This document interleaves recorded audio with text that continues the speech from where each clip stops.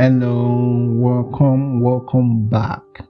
Welcome to the Growth Podcast. My name is John Ige, and I'm your host of this program in major religions in the world.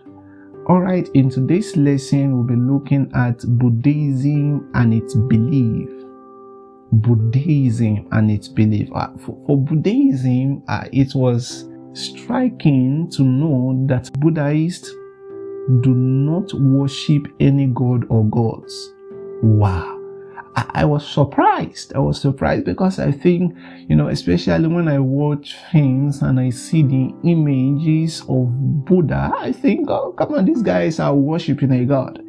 And you see, that's the beauty of studying. That is beauty of understanding the way other religion, or generally even the way other people see things. Alright, to learn the way other people see things. Alright, now for Buddha, the Buddha, which is the Siddhartha Gautama, that's the name of Buddha, alright, the person they refer to as Buddha, himself never claimed to be divine, but he is viewed by Buddhists as having attained what they also are striving to attain, which is spiritual enlightenment. Alright, so for Buddha, he never claimed that, I'm a spiritual guy, I'm a divine guy. Alright, but for Buddha, the reason why Buddha is being followed, the reason why Buddhists follow Buddha is because they believed he attained what they also are striving, what they are also pressing to attain. Alright, and what is that Buddha attained? Is that he attained spiritual enlightenment, and they believe that Buddha is one that is free from the continuous cycle of life and death. Alright, now you would therefore from this point see the similarity between Buddhism and Hinduism. I said in the previous lessons that for Hindus, they believe in reincarnation, they believe in rebirth. For Buddhists, they are following Buddha because they believe he's a man that had achieved this spiritual enlightenment. So, it's reasonable for you. You've seen somebody who has gotten or has achieved what you are striving for. It's therefore important, or it's therefore, reasonable to follow his teachings. It's therefore reasonable for you to follow his beliefs. For Buddhists, they believe a person has countless rebirths, just like Hinduism, just like the Hindus. So they believe a person has countless rebirths, and the Buddhists seek to end this rebirth.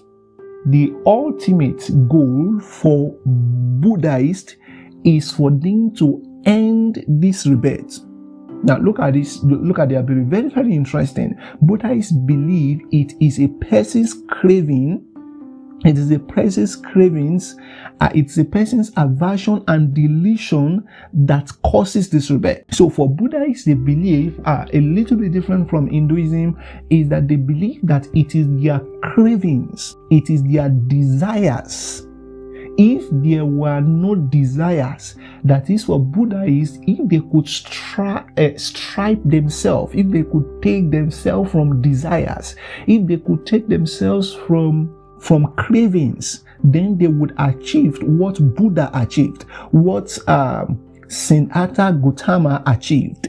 Alright, so for them, it is a goal for every Buddhist to purify one's heart and let go of all yearnings towards physical, towards sensual desires and the attachments to oneself. So the goal of Buddhists is to deprive themselves of any desire, such that they live a life without any desire.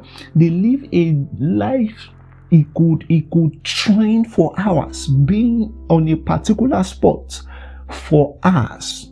So for Buddhists, they follow a list of religious principles and adhere to person restraints, fasting, and very dedicated meditation. I think some of us will now see that it is not only Muslims or Christians that fast, Buddhists also fast. The Buddhists are saying, oh, come on, Christians, we also fast in Buddhism, so don't bamboozle us with your fasting. All right. And they are very dedicated, committed to their fasting.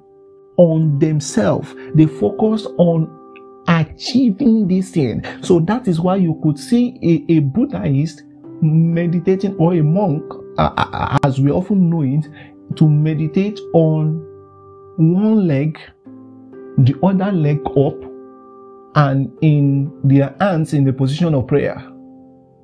You could see a monk or a Buddhist kneeling down or crossing his leg and being on that position, no matter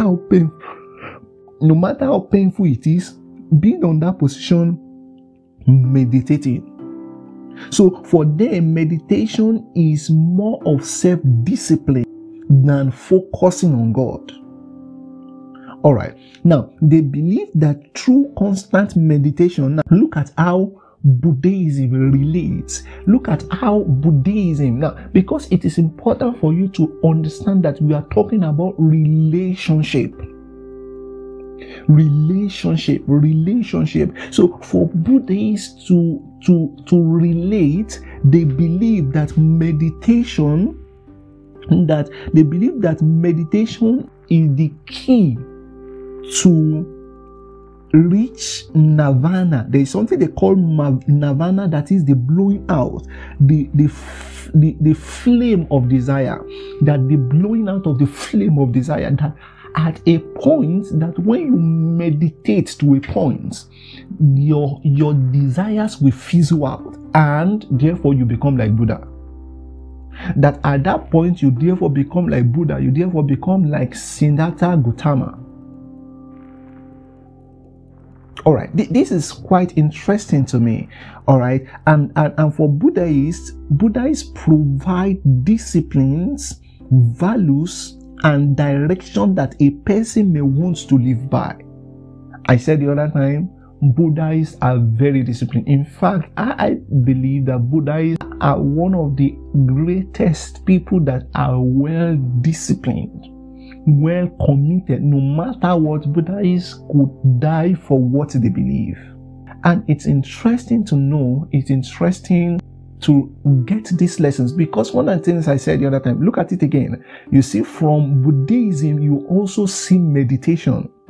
From Hinduism, you see meditation. From New Age spirituality, you see meditation. So there are a lot of similarities. There are a lot of lessons about relationship that each of these world religion have adopted, that you see that it is consistent in each of these world religion. All right.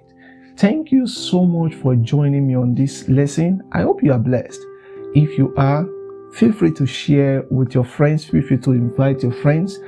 Feel free to invite your family members. Feel free to invite your colleagues.